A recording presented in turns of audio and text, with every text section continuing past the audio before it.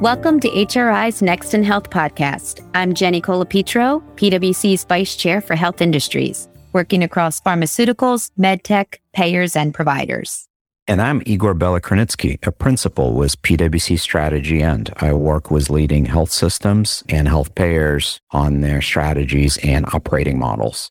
And today, Jenny and I are excited to have Aparna Kumar with us, who is a returning guest. Last time she joined us to talk about physician shortages and what health organizations could do to solve this issue at the international level. So we encourage you to go back and listen to that episode. But today, Aparna is here to talk about philanthropy and how it's important to a number of health organizations in achieving their missions. So welcome back, Aparna. Thanks for having me. It's great to be back. Fantastic.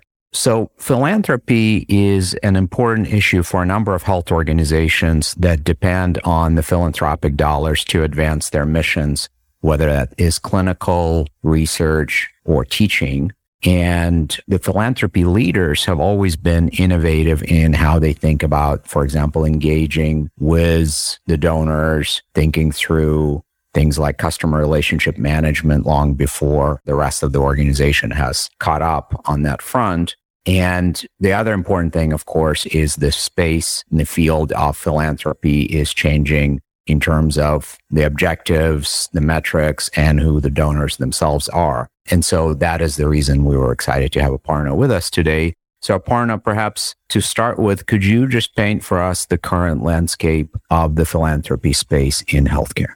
Sure, happy to. Philanthropy is often overlooked as a revenue stream for healthcare organizations. Even though philanthropic sources of revenue have always played a part in operations, growth, strategic transformation of organizations, over the past few decades, philanthropy has really matured into a major source of revenue. And in organizations whose leaders foster a culture of philanthropy and harness its benefits, those organizations usually see just an increasing dominance of philanthropy when it comes to conversations, both internally and externally. The perception of philanthropy is also evolving, where it used to be considered charity, and now it's being considered more of an investment. And this makes sense if we really think about it. The Association for Healthcare Philanthropy published that on average, philanthropic dollars generate a 4x ROI, and they have an increasing impact on the organization's bond ratings and the ability to generate capital. There's also an increased acknowledgement in the healthcare industry in particular of the ability of philanthropy to impact the brand and the image of organizations and position initiatives in a way that generates public interest, it influences perception, and enables communication to the community at large around initiatives that directly impact the organization's reputation, volumes, bottom line, etc. And nationally, just to give everyone a sense of scale, philanthropy is close to a $500 billion industry. It's a very large part of the national landscape of social impact investing, as well as just generally driving a lot of policy conversations as well. Wow, thank you for that background, Aparna. It's interesting to think about it as part of an investment and how it's shaping and impacting companies' brands and images. Let's talk about strategic partnerships within this space. And given the overall move towards health ecosystems, are you seeing more partnerships in fundraising and philanthropy? Do you see providers partnering more with the community, other providers, or even for-profit companies to get more outreach? Yes, absolutely. The very nature of a successful business of philanthropy would promote a strategic partnership. So if we look at it from an internal standpoint, the role of the philanthropic function or the advancement function is to partner with the CEO's agenda and help make strategic initiatives a reality from a funding and from a communications perspective. It's at its core a business development function, and it brings external partners to the table and aligns them with the organization's strategic priorities. With the increased visibility that philanthropic campaigns have, there is an incredible scale that can be achieved through strategic partnerships driven under the philanthropic umbrella. And we increasingly find that development officers within organizations want and have a seat at the leadership table in mature organizations to plug into the pressures and strategies being discussed and to find ways of communicating it to external stakeholders, in this case, individual or corporate donors, to partner through the philanthropic agenda.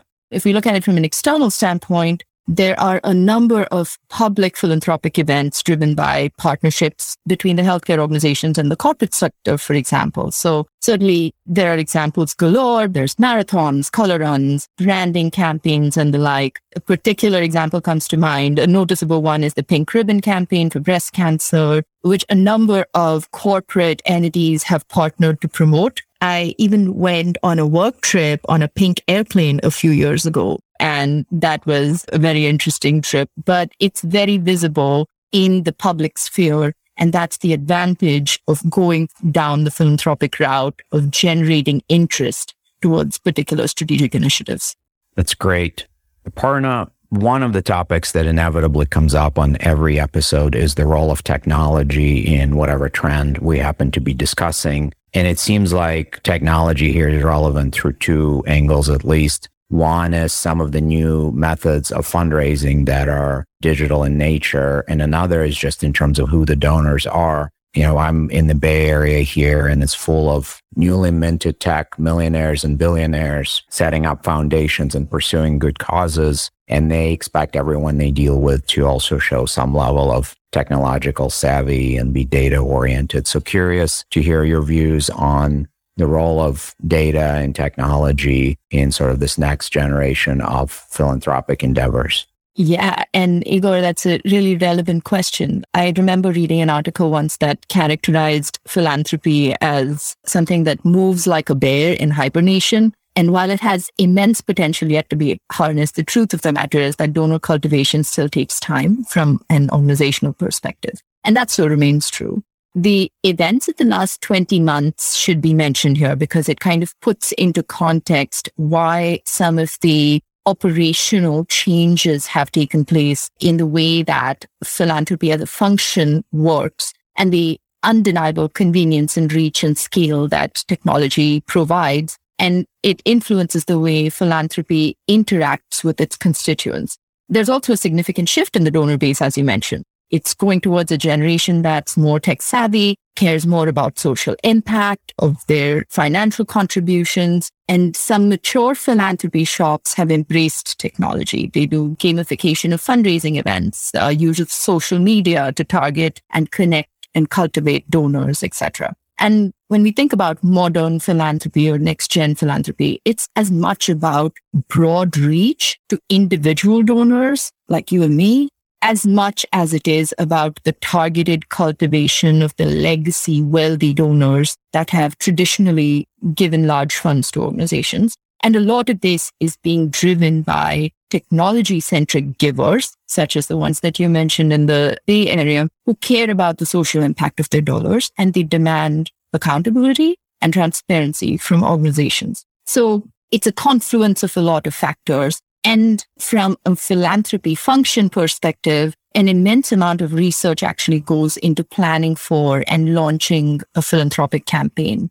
Donors are segmented, their giving preferences are polled, including how they want to be engaged, what they would be willing to give towards, what kind of stewardship they would expect from the organization. And all of this is conducive to the use of technology, from artificial intelligence to data mining. And it is being used, tech is being used to drive accuracy, efficiency, and provide scale to this process.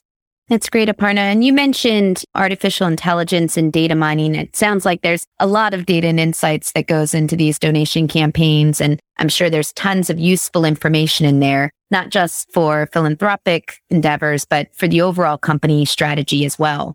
Do you have any advice for executives looking to utilize this data for the overall company strategy? Absolutely. And we briefly touched on this before, but the development officers are really key to the kind of visibility that we're talking about here. Philanthropy is this hybrid function. It sits at the nexus of marketing, communication, strategic planning, and then finance and operation. But at its core, it's an engine that impacts sustainability or growth within the organization. And on a macro level, it has the ability to drive policy and legislations. There's a lot of power in it if used in an intentional way. And there's a lot of social capital to be leveraged by tapping into the philanthropic agenda and connecting the organization and its partners directly with the community.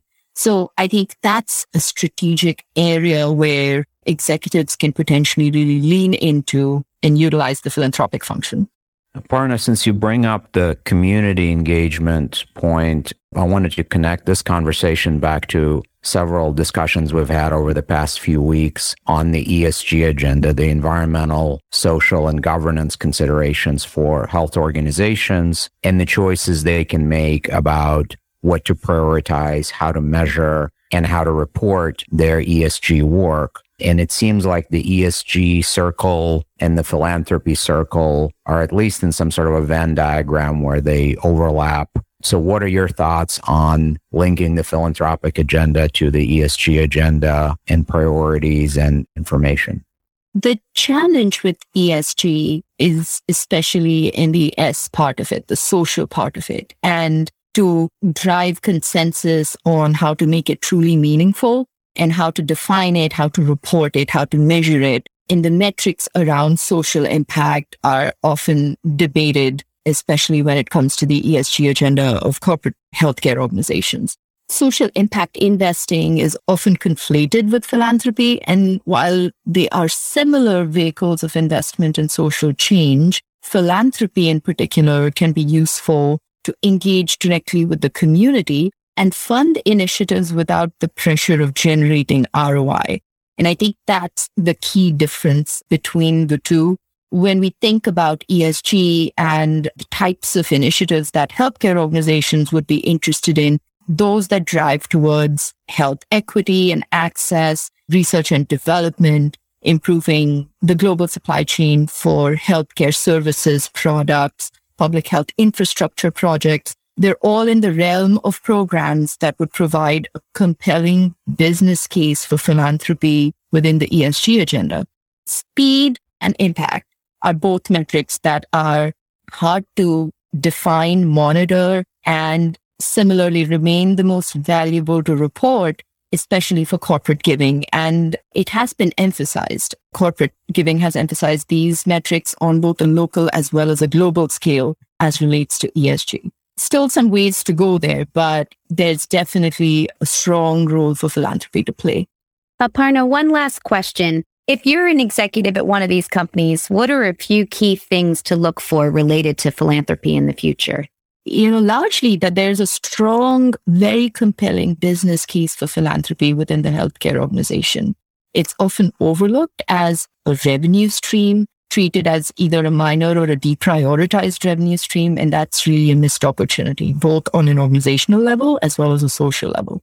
So if I were to sum it all up, I would say there is a tremendous amount of untapped, unharnessed potential within the philanthropic realm to drive organizational success and social change.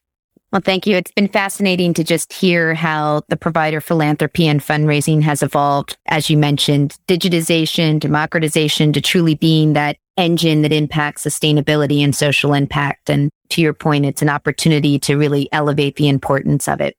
Thanks, Aparna, for coming on the podcast. It's a pleasure. Thank you for having me.